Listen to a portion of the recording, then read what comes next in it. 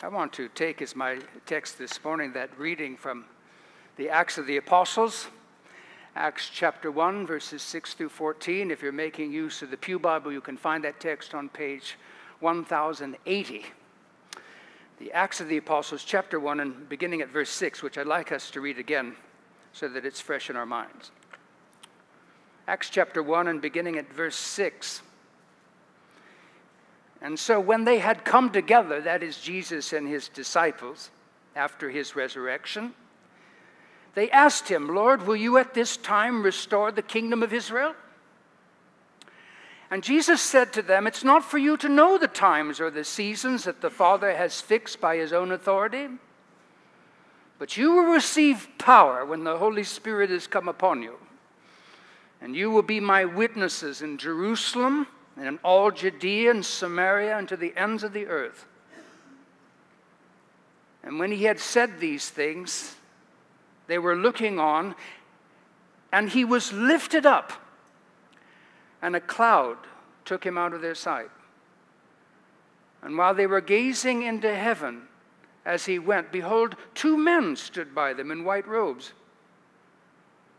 And they said to them, "Men of Galilee, why do you stand looking up into heaven? This Jesus who was taken from you into heaven will come in the same way as you saw him go into heaven." And then they returned to Jerusalem from the mount called Olivet, which is near Jerusalem, a Sabbath day's journey away. And when they had entered, they went to the upper room where they were staying. Peter and John and James and Andrew, Philip and Thomas, Bartholomew and Matthew, James the son of Alphaeus, and Simeon the Zealot, and Judas the son of James. All these with one accord were devoting themselves to prayer together with the women and Mary, the mother of Jesus, and his brothers. This morning I want to talk about being witnesses for Christ till he comes. Being witnesses for Christ till he comes. Indeed, notice again that verse 8. And you will receive power when the Holy Spirit has come upon you, and you will be my witnesses. Interestingly enough, if you claim to be a Christian and others are aware of it, you're a witness for Christ whether you realize it or not. You may be a good witness or you may be a bad witness, but if you claim to be a Christian and other people are aware of it, you are a witness for Christ in one way or another, whether you realize it or not. Of course, the kind of witnesses that Christ is talking about here in Acts chapter 1 are witnesses who bear witness for him in the power of the Holy Spirit, which is what makes the witness good, whether what we say and do for Christ is received by others or not received by others. It's good because of what it is in itself. Now, in these opening verses of Acts chapter 1, Luke tells us that after Jesus suffered and died, he rose from the dead. In fact, all of the gospel writers bear witness to this, as do all of the apostles. In fact, this is what gave them the power to be able to say when they were told to stop healing and preaching in Jesus' name, or they would pay the penalty, and that was said by the same people who crucified Jesus. They said, whether it's right in your eyes to obey you or God, you be the judge, but we cannot keep silent about the things that we've seen and heard. And so he suffered and he died, and on the third day he rose again. And after rising from the dead, even as Luke gives us detail, Jesus presented himself alive to the disciples as he describes it, and that by means of many convincing truths and proofs that it was really him. You remember he said, "Touch me and see that a ghost doesn't have flesh and blood as I do, and put your fingers into my wounds and see that it is I." And even in the Gospel of Luke, and he said, "And do you have something to eat?" And they gave him a piece of broiled fish, and he took it. And he ate it. And it didn't just fall through his mouth onto the floor. It went into his mouth and stayed in his body. I don't know exactly how. The The digestive system works in a resurrection body, but we can say as much as the apostles have said. And so by many convincing proofs, he showed to them that he was really alive and that it was really him. And Luke says that this went on for a period of 40 days after the resurrection. And at the end of that 40-day period, Luke tells us that Jesus gathered his disciples one last time. And at that final gathering, Jesus told the disciples to stay in Jerusalem where they were. They were Galileans, but they were in Jerusalem for the holiday. Stay in Jerusalem and wait for the coming of the promised Holy Spirit. As Jesus says in verse 5, for John the baptizer, John the Baptist baptized with water, but you shall be baptized with the Holy Spirit not many days from now. Which then brings us to our text, beginning at verse 6. And so we read that when Jesus and his disciples had come together, they asked him, Lord, will you at this time restore the kingdom to Israel? Indeed, this was the primary messianic expectation of the Jews, that when the Messiah was come, he would conquer their enemies, in this case, the Romans, who were there. And every Jew who lived in Palestine, unless they had Roman citizenship, was by default a slave of the empire. They had no legal rights. And so when the Messiah would come, the Messiah would conquer their enemies and end injustice and make all things right, which is a sentiment not so very different than the one that we pray when we pray, Father, and thy kingdom come, thy will be done on earth as it is in heaven. Make things right, Lord. Come and do it, because in all of human history, no one else seems to be able to manage it. But in response to this, Jesus said to the disciples, it's not for you to know the times or the seasons that the Father has fixed by his own authority. It'll come, and it'll come in his time, but don't worry about it. And then Jesus continues in verse 8. Think about this, that you will receive power when the Holy Spirit comes upon you, and you will be my witnesses in Jerusalem and in Judea and Samaria and to the ends of the earth. And so as Jesus says, don't concern yourself with just when the kingdom will come and all of its fullness in the earth. Rather, know what is going to happen next, not many days from now, and why it's going to happen. Namely, that the Holy Spirit will be poured out upon you, and when it's poured out upon you, you will receive power. Power for what? Just to make you feel good? Power to be my witnesses. To share with others what you've experienced with me and to invite them to join you in the experience. Indeed, this is what true evangelism is, even as we're awaiting for his return and the coming of God's kingdom and all of its fullness, even as we pray, thy kingdom come, thy will be done on earth as it is in heaven. This is what true evangelism is, having experienced it ourselves and inviting others to do the same. As Alistair McGrath wrote in his book, How Shall We Reach Them? He said, the real reason for evangelism is generosity. The basic human desire to share something precious and satisfying with those who matter to us. That's why we share. Because it means something to us, and we imagine if it means something so wonderful to me, it could mean something wonderful for you. And so we share. And so Jesus says in verse 7, it's not for you to know the times or the seasons that the Father has fixed by his own authority, but you will receive power when the Holy Spirit has come upon you, and you will be my witnesses in Jerusalem and in all Judea and Samaria and to the ends of the earth. And if you know the geography, they're in Jerusalem, so he's talking about, and you will be my witnesses where you are now. And you will be witnesses in Judea, which is just a little bit broader. In fact, Jerusalem is in Judea. And then in Samaria, which is just beyond Judea. And then to the ends of the earth, which is self-explanatory.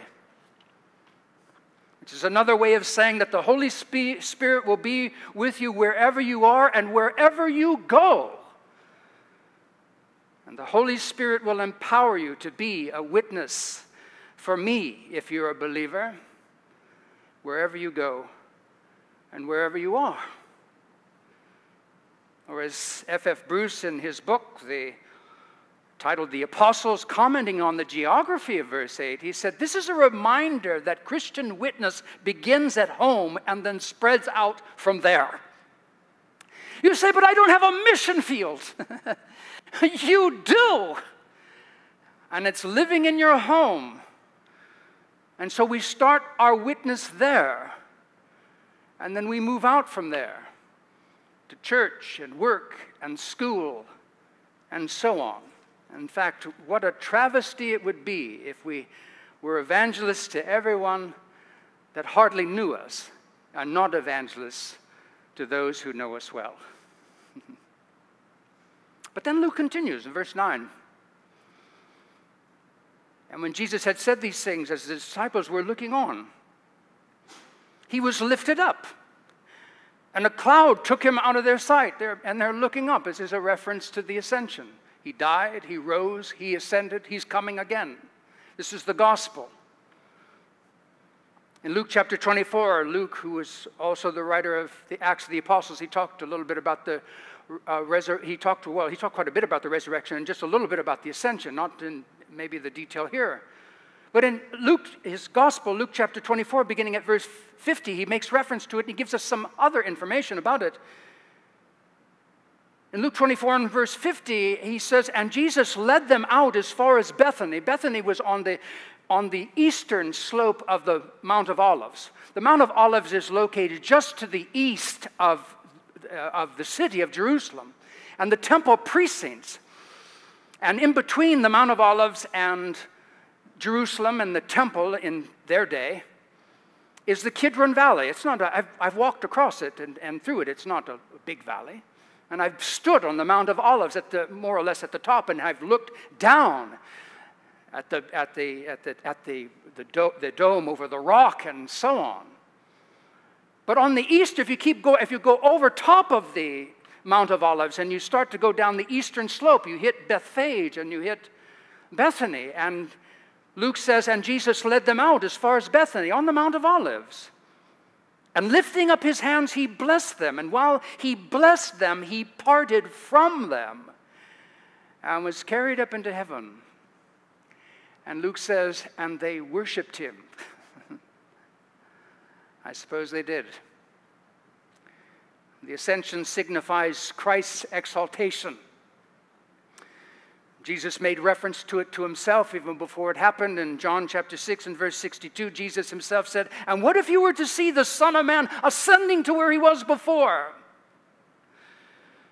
Or in a very famous passage where Jesus washed the disciples' feet, chapter 13 of John, and beginning at verse 1, you may remember this. And now, before the feast of the Passover, when Jesus knew that his hour had come to depart out of this world to the Father, it's a reference to the ascension.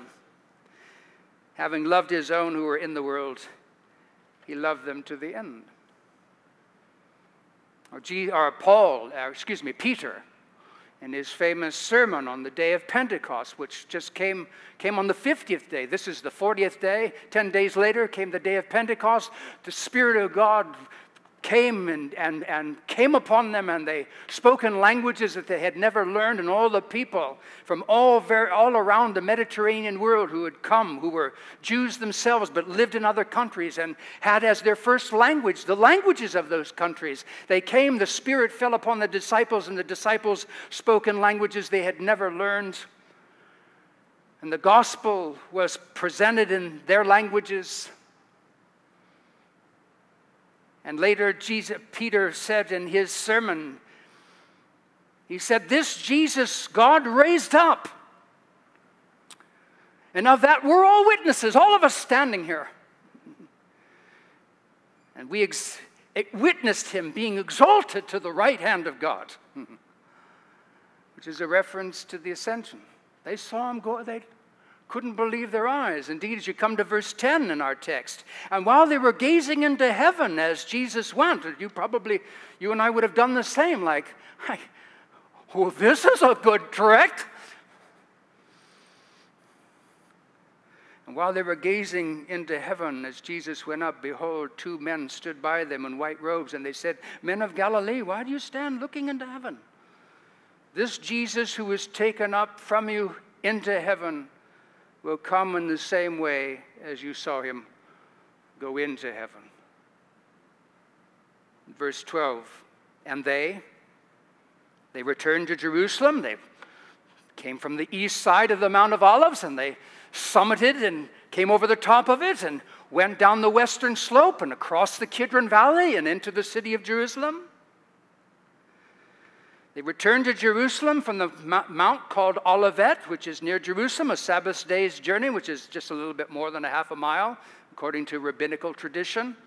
You weren't supposed to work on the Sabbath day, but you could take a walk if you needed to, but you couldn't walk any more than what was designated a Sabbath day's journey. Anything more than that would be work, constitute work, and therefore be a breaking of the Sabbath. But they took this short little trip and back to Jerusalem. And when they entered, they went to the upper room in the place where they were staying. And who was there? Peter, who had denied him. But that got resolved over the course of 40 days.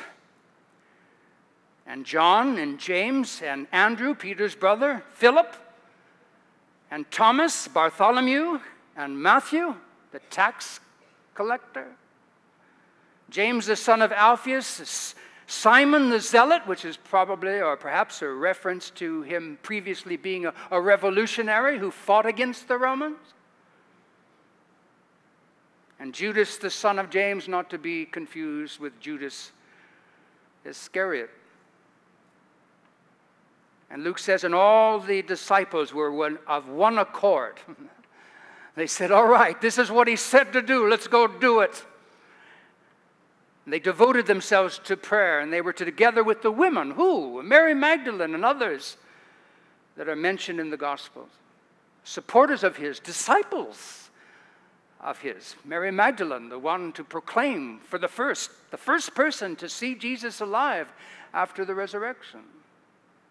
And Mary, Jesus' mother, because she was a disciple too. In fact, this is the last time in the New Testament, chronologically speaking, that she's mentioned. Together with the women and Mary, the mother of Jesus, and his brothers. In fact, if you read the Gospel, and that scene in Nazareth, and he offended them by what he said in the synagogue. Can you imagine Jesus offending anybody? Well, he offended people quite a bit. And he did it in his own hometown, and they said, isn't this the carpenter's son? Isn't his mother here? And his brothers, and they named them, Judah and Simon, and there were two others whose names escape me. And his sisters, aren't they here too? And all these people are there. Those brothers who didn't believe before the resurrection became believers after. How interesting.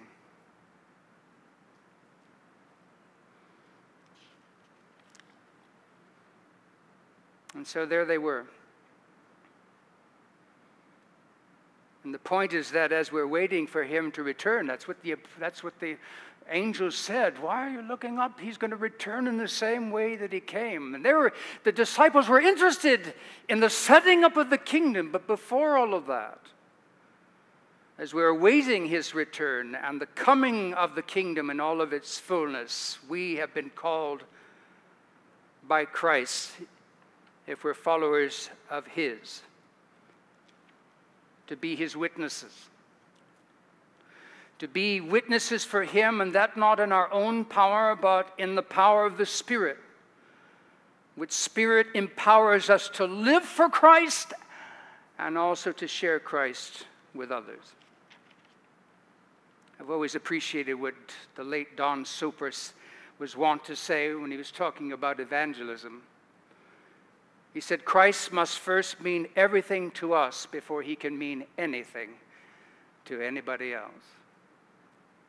Christ must mean everything to us before he can mean anything to anybody else. In fact, the real starting place of effective evangelism is just that, and that is being truly devoted to Christ ourselves. That's when evangelism stops being a task and starts being the natural outflow of who we really are. Or as the late Howard Hendricks used to say, we can't impart to others what we do not possess ourselves. Amen? Amen. Being witnesses for Christ till he comes. Let us pray. Indeed, Lord, that's the starting place. We may be concerned about evangelism. Am I being an evangelist? Am I sharing my faith? The first question is, do I really believe myself? And do I believe in such a way that it radically transforms the whole of my life, the way I think, the way I feel, the way I act? And when it takes over everything and directs everything about my life, the way I think and the way I feel and the way I act, then I'm ready to be an evangelist. And what I feel and what I think and what I do will just naturally flow out. And as we might say, be as appealing as it possibly could be, inasmuch as nobody appreciates a hypocrite. And so help us, Lord, to start there. Holy Spirit, fill us and bear your fruit in our lives: love and joy, peace, patience, goodness, meekness, faithfulness, self-control. That you, being in control of every aspect of our lives, might also be able to bear witness through us to the truth of Christ, who's at the center of it all, in whose name we pray. Amen.